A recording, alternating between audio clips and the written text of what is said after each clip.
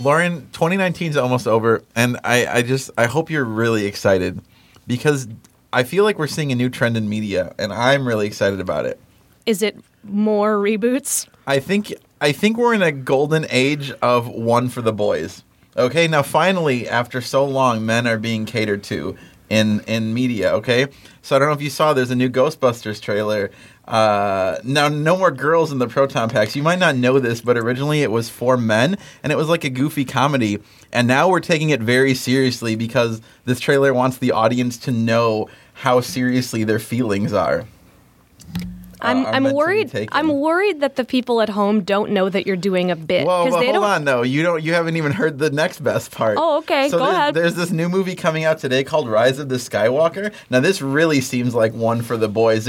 From all the reviews I read, it really seems like this is a movie that is validating all of the hurt feelings of men who were worried that Rey might be the new face of Star Wars. Oh, I'm how really great excited. for you. I'm so happy for But you. hold on, that's not even the very best part yet. So remember how we talked about how Kevin Smith was doing a He-Man series? Yeah. Well, there's actually even another one coming because since girls got She-Ra first this time, it's only fair that boys get 2 He-Men. Great. I'm thrilled for cis white men all over who have been oppressed for far too long.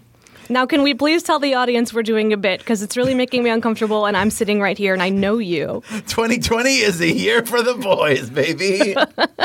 I'm going to crack a cold one open with the boys. Listen, I did it. That's like a canned wine? It is.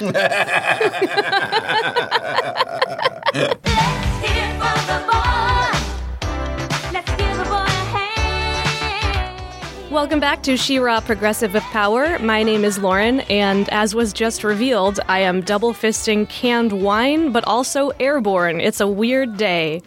My name's Eric, and this show's one for the boys, baby. It is. There are 2 boys in the studio, which we'll get to in a second. I'm drinking water, single fisting. You know, like probably a responsible podcast host. It's fine. I've been seeing someone lately who doesn't drink, and it's really, making me healthier. And she's also a vegetarian, which, makes me think about what I'm eating more. It's a good sign. Oh, my partner's a vegetarian also, and contrary to that, yesterday I probably could have invited them over to my house, but I wanted to make myself 2 steaks, and so I just let them stay at home, and I cooked 2 steaks. Lauren really had a dinner for the boys. A dinner for the boys. And you watched the new Ghostbusters trailer on repeat, and you were like, I'm so glad Leslie Jones isn't in this movie. I did text you about the new He-Man, and I texted you in caps and several spaces between the letters, just why though? And you never answered me. Oh, I've been so busy this week. I ate lunch in my car twice, so that's me.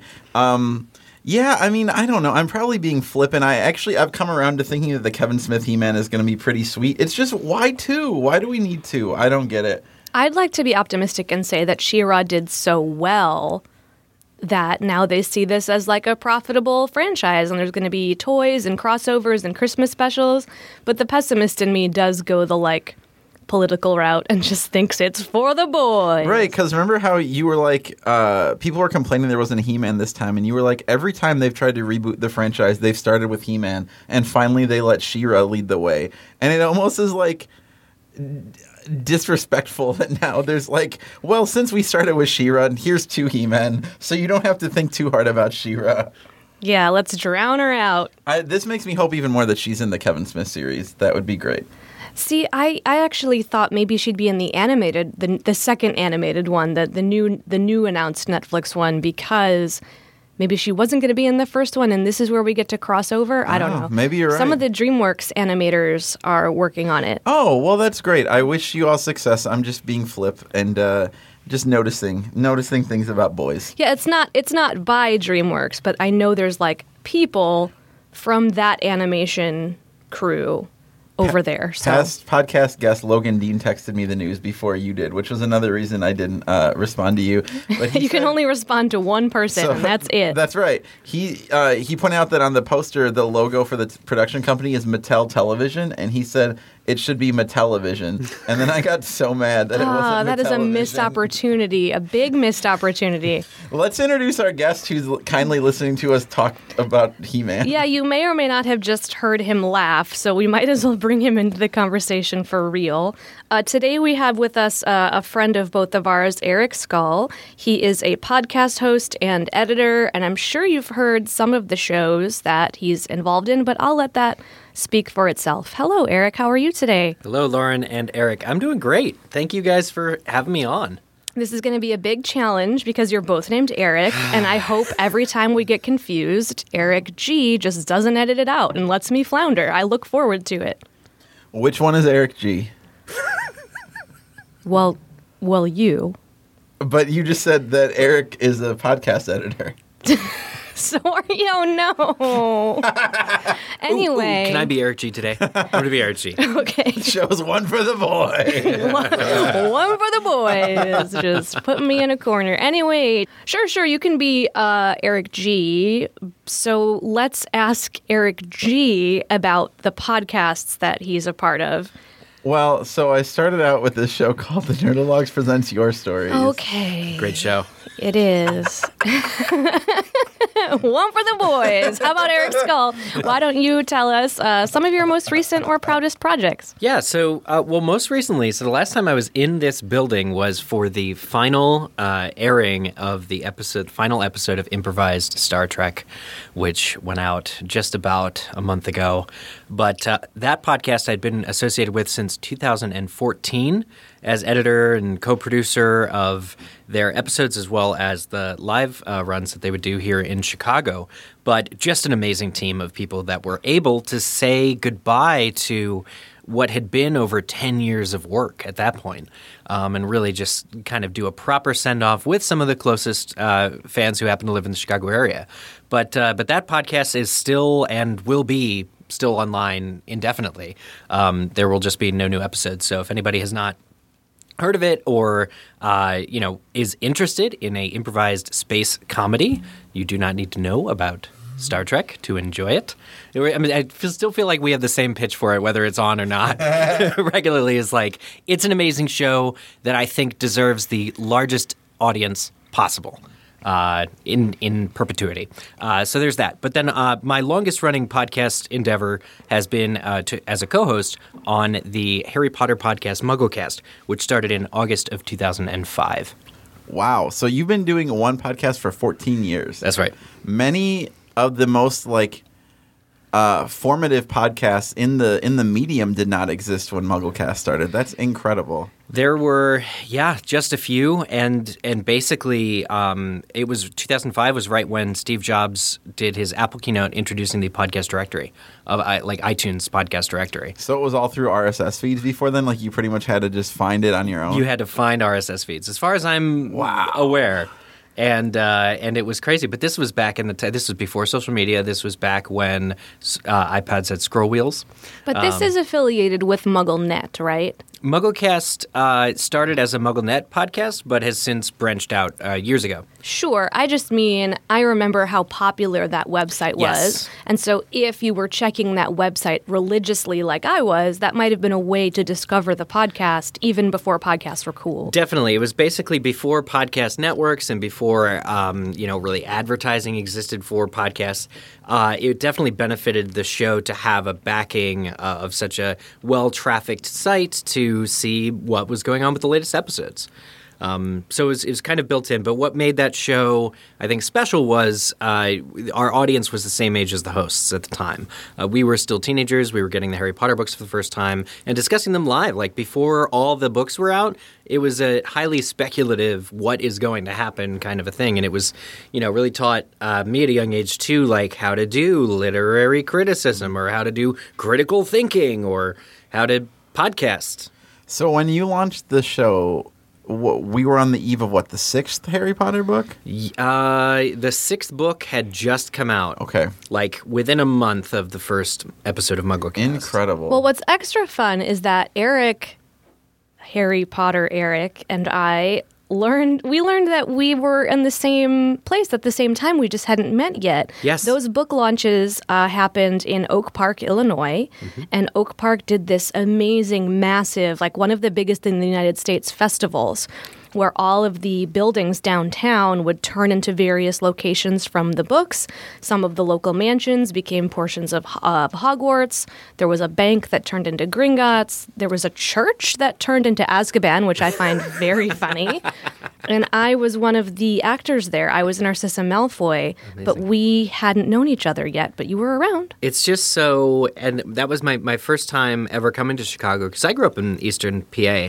Pennsylvania for international listeners. And I wanted to really just have a great time. But what I found was so many people and so many businesses participated, as you mentioned, in making the day and making the event so special. And that is something that has always stuck with me since, 16 years now it's been. And I can't drive down Oak Park Avenue without like getting misty about just how cool it was of an evening. I agree. Frankly, one of the best nights of my life, both years I did it, because it really changed my perspective on cosplay. A younger version of me wanted to make screen-accurate, elaborate, visually stunning, and complex cosplay. And that event made me change my mind and believe that the most fun part about it was like entertaining others and instilling a sense of whimsy and wonder in others and just role-playing. My Narcissa Malfoy costume was not based on anything. She wasn't in the movies yet, so it was just an idea from my mind, and it was all about the stance and the snide comments to children, and it wasn't about did I know how to make armor or not. No, I think that's really profound, and it's absolutely, I think my understanding as well of cosplay of what it can be. Is just, and in most cases is, you'll have like a local library event where somebody will come and be dressed up, and children aren't as skeptical and they aren't as exclusionary and they aren't as awful as adults are at that sort of thing. No child is going to, unless they're a really precocious child, going to tell you that your character is not accurate. And especially personality wins out 100% of the time. Your storytelling is what you're doing. And who doesn't like to be read a story? So we're talking about like the positive, like life-affirming aspects of Harry Potter fandom, which is important to establish before we go into this next thing. Yeah, gosh. Only because this happened literally today. We're like the South Park of political She-Ra podcast in that we're very timely. We're the everything of She-Ra political podcasts. Yeah, but in this case, we're the South Park because this just happened and we're going to talk about it. So J.K. Rowling kind of puts the problem in the term problematic fave.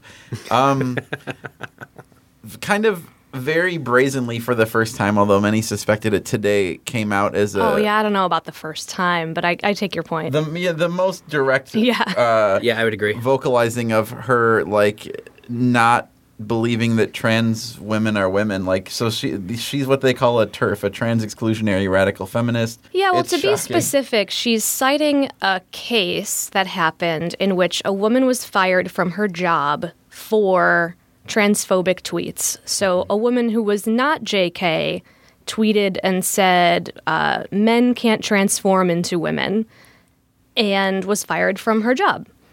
This woman took legal action, and a judge decided that was not protected speech in the context that you used it, because that speech went against human rights.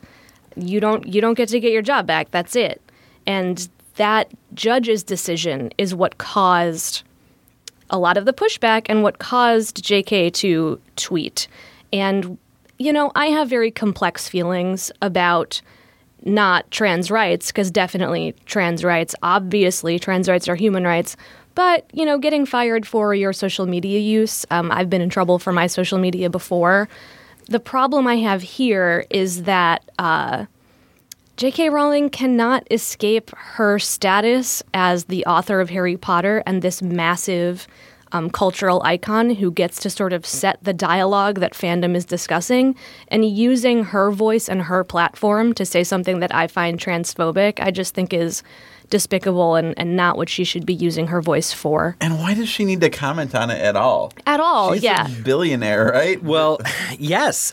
But furthermore, this was the first time that J.K. Rowling tweeted in months. J.K. Rowling has actually been, I would say, I joked, missing from the internet for months now. And chose this as the inspiration. And I cannot think of anything more just ill-advised or more hurtful or harmful that she could have come back with other than this.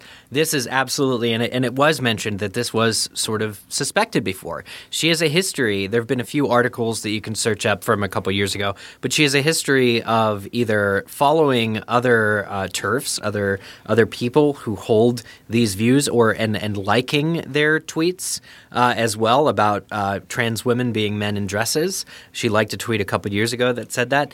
And people have really, especially trans women, over the years have really been picking up these pieces and the puzzle pieces and really coming out with this narrative that, like, J.K. Rowling is probably a TERF and we should probably be really, really concerned about this. Because ultimately she has this reach and she has this audience and she has this built-in fan base that I think even myself included for quite some time idolized her. And not to mention, these views run contrary to what a lot of us believe is evident in her work. And that's the other shocking thing, although at this point, I guess I shouldn't be shocked. I'm one of the kids who rereads Ender's Game and like the sequels, the direct Ender sequels every year, but Orson Scott Card has come out against gay people very openly and claiming it on religious grounds and all these other stuff. But I still think those books are some of the most humanist, understanding, empathetic books about the human condition. A character changes his body from being a handicapped one to a perfectly new, normal one, and there's tons of intergender stuff as well in those books, but he feels the way he does. And J.K. Rowling, for her to have things like Polyjuice Potion in the Harry Potter books, which allow characters, without any real repercussions, to change gender, something transgender people would love to be able to do, to be able to finally feel affirmed in their body and not feel dysphoric at all.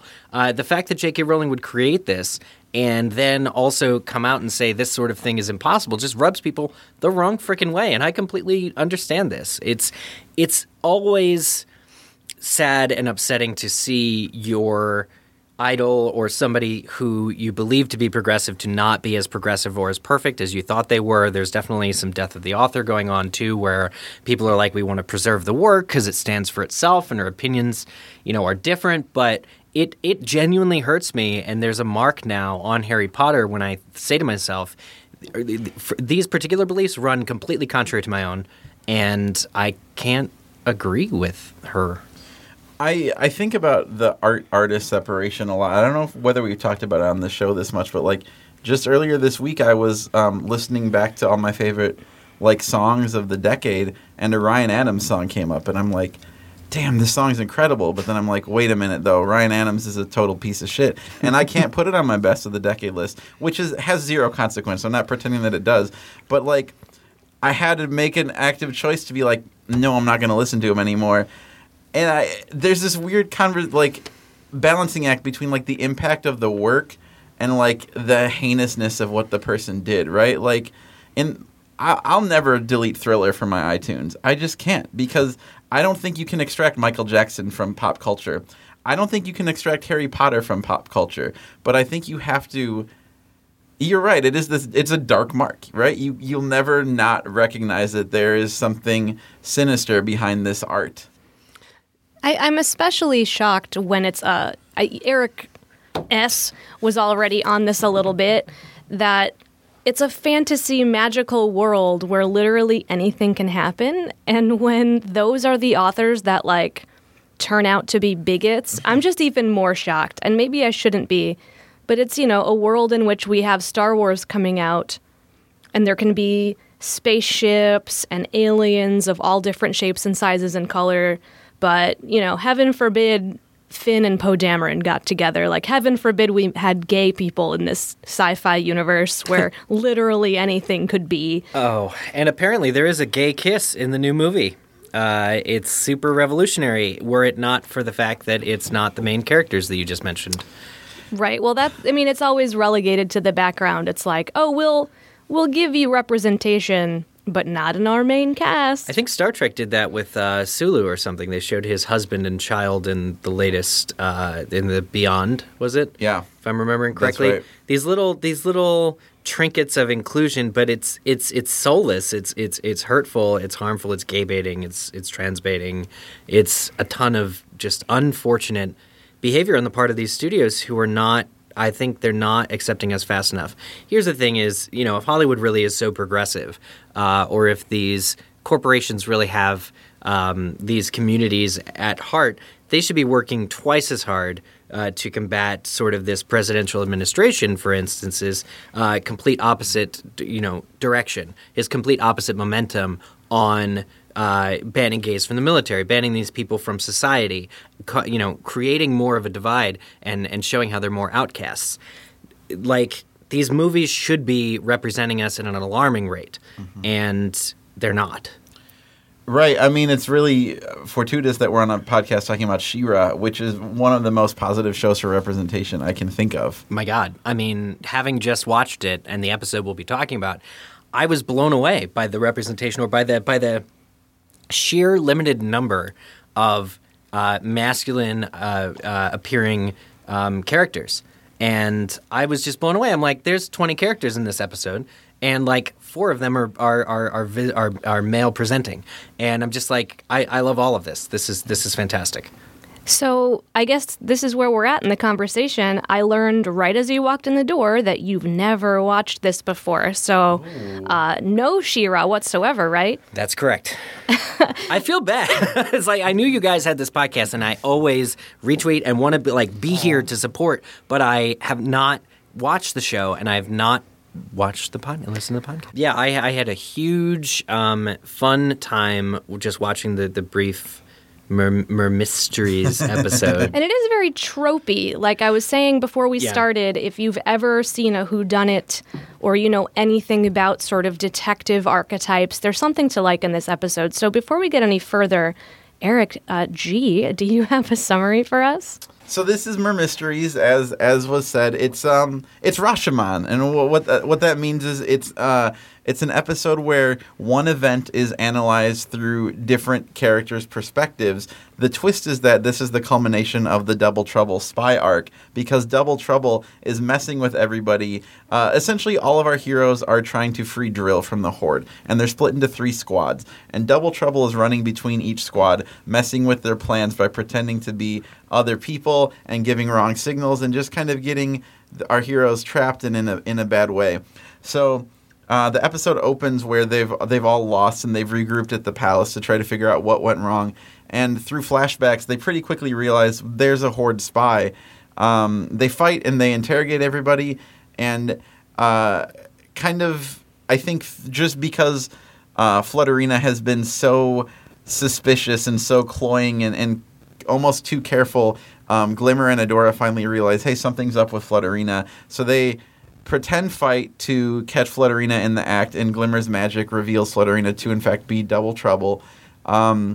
Unfortunately, another pop culture reference, there's this Watchmen twist moment at the end where Double Trouble's whole goal was to distract everyone long enough for the Horde to accomplish their nefarious plan, which was for Catra to upgrade Hordak with his classic arm cannon and destroy Mermista's home and begins the Horde's conquest of Etheria. So the episode switches from like this interesting, very writerly, like almost comic kind of what really happened comedy of errors / detective movie, and ends up with like a massacre of Mermista's people and this really dark, foreboding sense of what is to come. Yeah, that down note, that was such a surprise to me in the closing minutes of the episode. It's one of the darker moments of, I would say, the entire series, not just the season, to see Selenius just burning. When Glimmer runs up the cliffside at the end to the sight of a Horde flag billowing in front of her, that was really something. It is shocking. Especially because this episode offers a lot of glimpses of hope. Like, there's been a thread throughout the season of Glimmer and Adora kind of being at each other's throats. And you think they've finally reconciled here. And then the end really throws it all into doubt. Yeah. Yeah, she says some line about how they're never going to let this happen again. And I think it says a lot about the gravity of this episode that I didn't believe her. I was like, you don't have the tools. Like, you didn't get drilled back. Now Selenius is gone. Are you sure? I think you might actually be losing. It felt quite terrible. Yeah. I mean, not to mention, I think I saw the corpse of like a mermaid floating in the water there. I was like, man, this show gets pretty graphic. Yeah, it juggles tones really well. I feel like I say that a lot, but I think it's consistently true that this show is very good at giving you highs and lows. Like Mermista in this episode, very funny. Like her insistence that she knows how to investigate a crime because she loves a series of novels is very funny. Oh, yeah, and Perfuma, like, simultaneously taking notes on how to interrogate, but also what saucy books she wants to read later is so adorable. Yeah. Mermista gets a lot of great lines where every time she says something dramatic, the thunder will crash, and someone asks, how do you do that? And she goes, I practice at home. Legitimately, is that... I guess we're not going to see that power come back. I get that it's a bit, but I would love for lightning powers to come back in a battle. Like if that was a sort of long arc, Chekhov's gun sort of thing. Yeah. It's probably just a joke, though. It's just, this episode really seemed to me to be so standalone and so bubble because of what it being a send-up of, like, it basically felt like Clue. It felt like a farce, and it felt like absolute commentary on the whodunit trope and a parody of that in such a way. But it still, I think, managed to advance several character points and beats, and I just loved how many people were talking about their feelings the whole time. Poor Beau, wondering if he was the mole. Well, he's convinced that he is. He's like, I'm probably the spy. It was an accident. Like, oh, Beau, my sweet Beau. I also enjoyed seeing other minor characters that have joined the rebellion. Like some of Perfuma's people, I guess, are just around all the time now. They're with the group. And the palace guards from Bright Moon, I really like their design. I don't know if the one character ever gets a name, but she keeps coming back. The one who's also into the novels? Yeah. Yeah. I thought the flashback devices were interesting. Every time the show uses jazz music, I'm like, oh, it's like Cowboy Bebop. I don't know if that's true, but the flashbacks felt like Cowboy Bebop. They were like kind of stylized and like cool, especially like Seahawks. He was also a great source of comedy in this episode.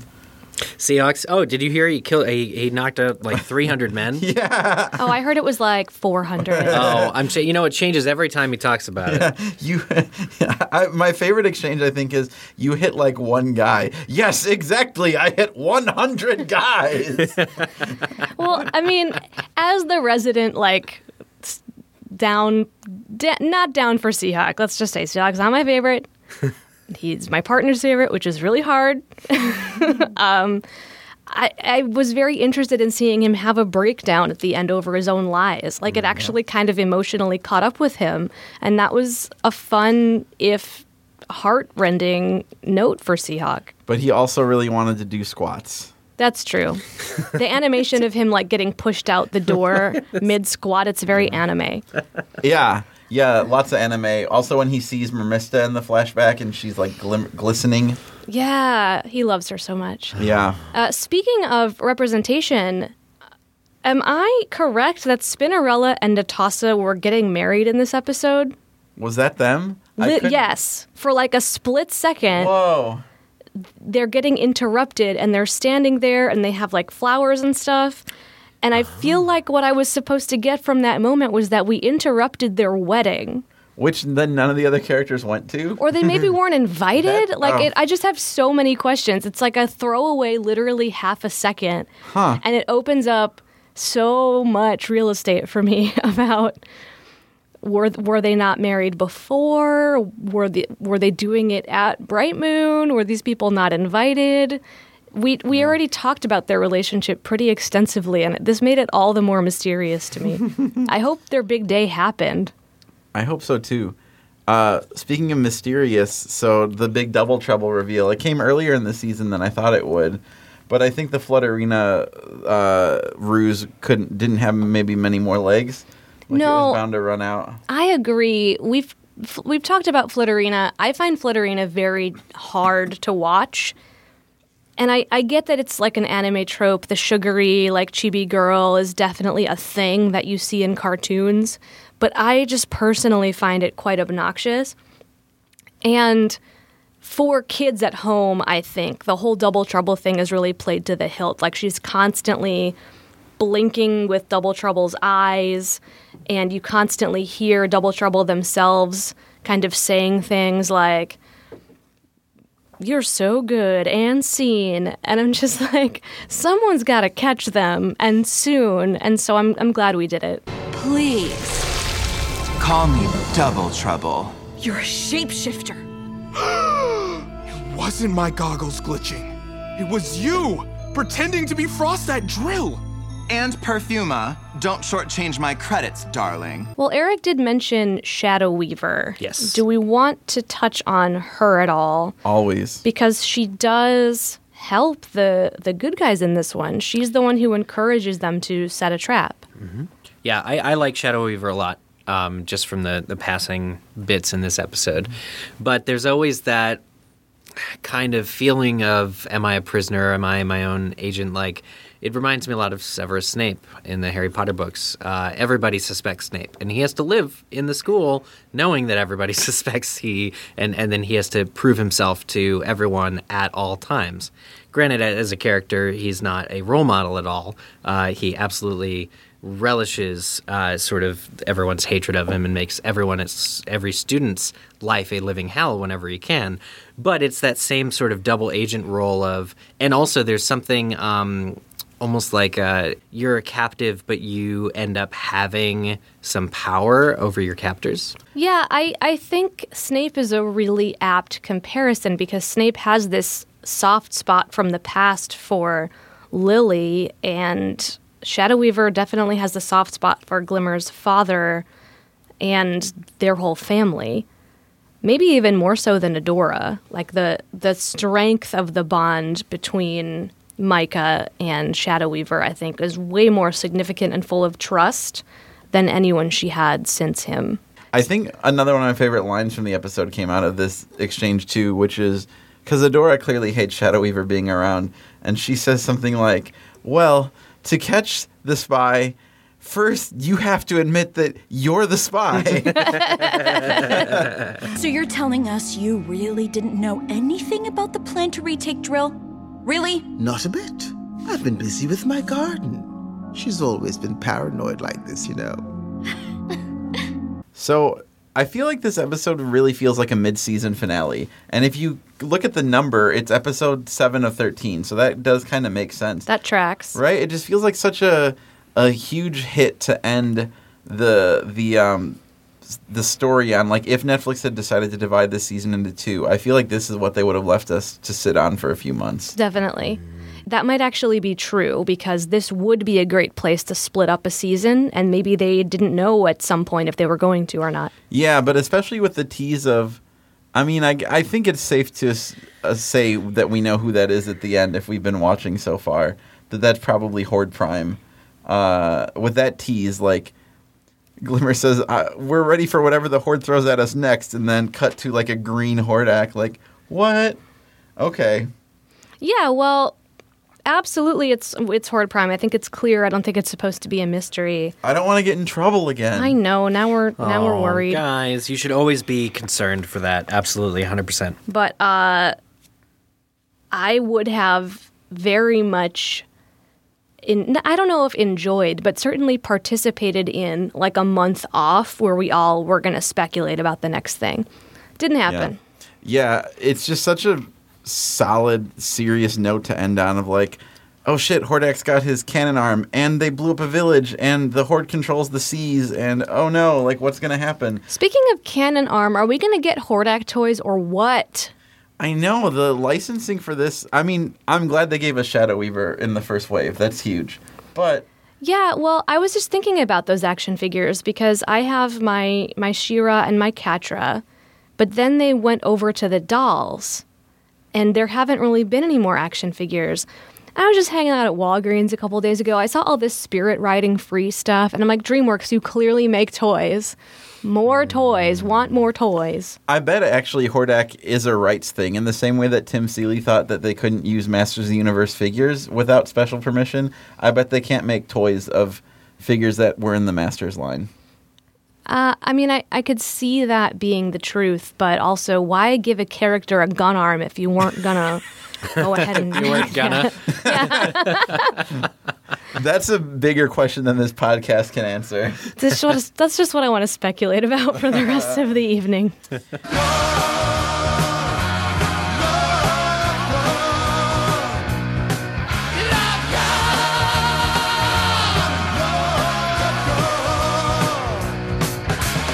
So earlier in our discussion, Eric did mention the current administration. Which one?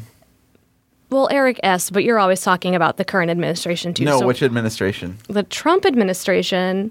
God, Eric, why are you doing this? Why are you mad at Eric? One of the two Erics was One is of the being two difficult. Erics is being difficult, Yeah. and one of the two Erics was trying to talk politics, and I'm not going to say which is which. You told me this was a politic podcast. It is, and definitely talking about J.K. Rowling was part of it, but we would be dropping a huge ball if we didn't mention before we go that Donald Trump has been impeached.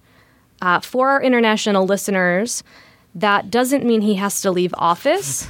For our international listeners or the two just out of college young women I was sitting next to at dinner last night. Oh my gosh.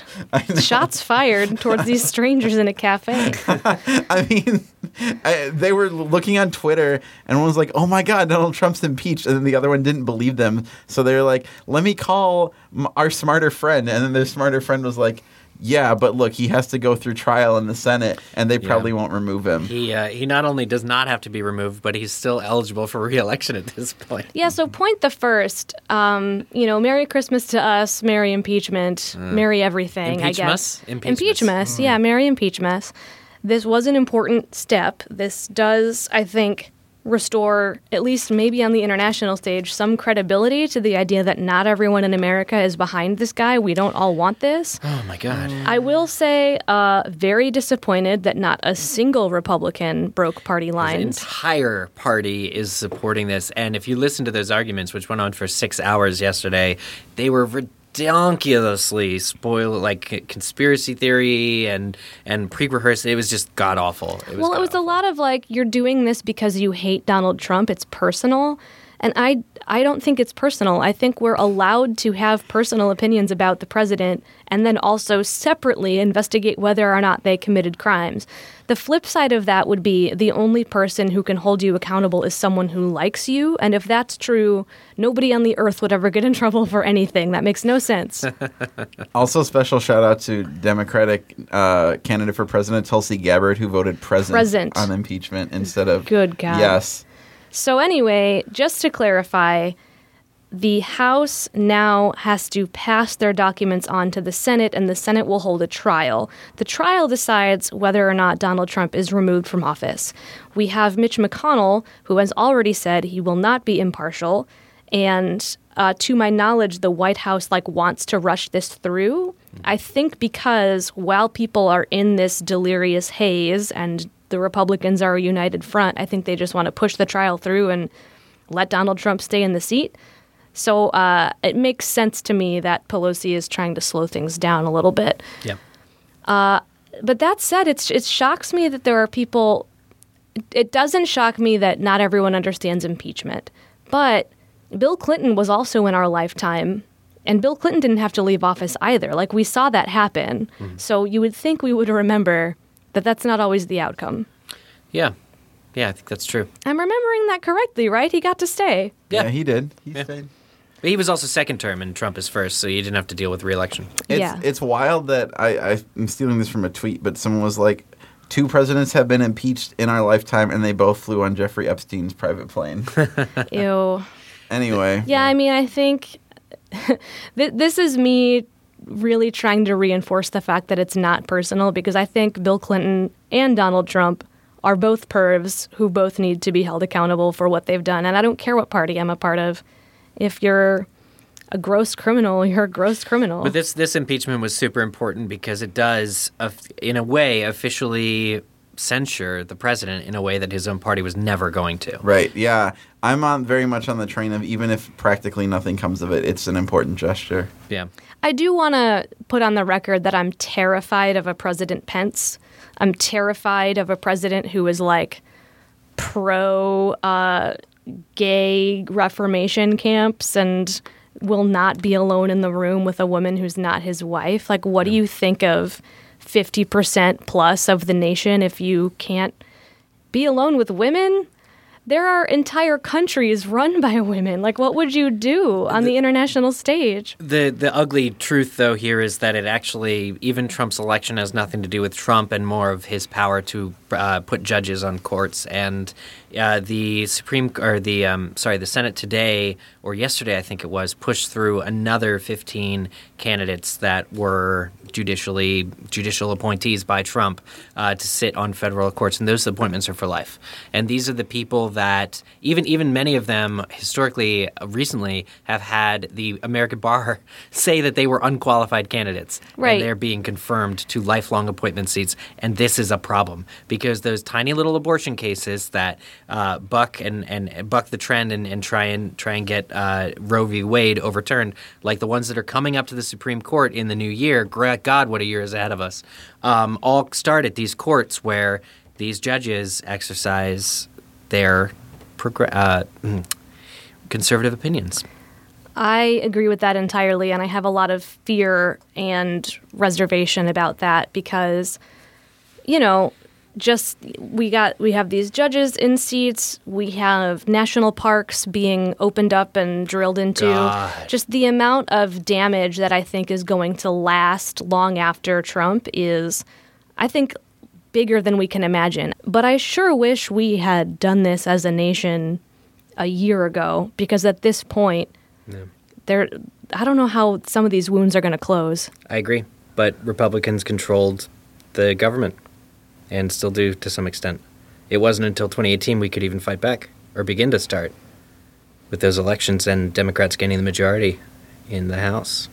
And that does seem to be the theme that our podcast comes back to, is we have to keep fighting. Those atrocities did result in at least a small blue wave. And I think we have more power than we believe we do in a world where we've seen so much Republican initiative for so long. I don't want us as a nation to be traumatized out of voting or fighting back because it's been so bad for so long. And that's why, to take it back to the topic, a show like She-Ra is so important. It reminds us what we can do. It was so wonderfully cathartic in a way I wasn't expecting, to watch an episode where women are talking about their feelings to each other and they're being listened to by one another and going out and, failing, but they're allowed to fail. Failing doesn't make them less heroes than they were before. And I think that that's such an important lesson among many that you could extrapolate from just this one episode. Yeah, I love that. We've maybe failed for a while as a country and as a people, but we don't have to keep doing it, and it doesn't make us less for having a bad run. This won't happen again. I won't let it. We won't give up. We will take back Selenius, take back all of Etheria, no matter what it costs. Eric, thank you so much for coming in today. Hey, thanks, Eric. Thank you, Lauren. Yes. Thank you for this episode for the boys. For the boys. Can you tell all the boys and non-boys out there where they can find you? If they Especially the non-boys who have tolerated the last hour.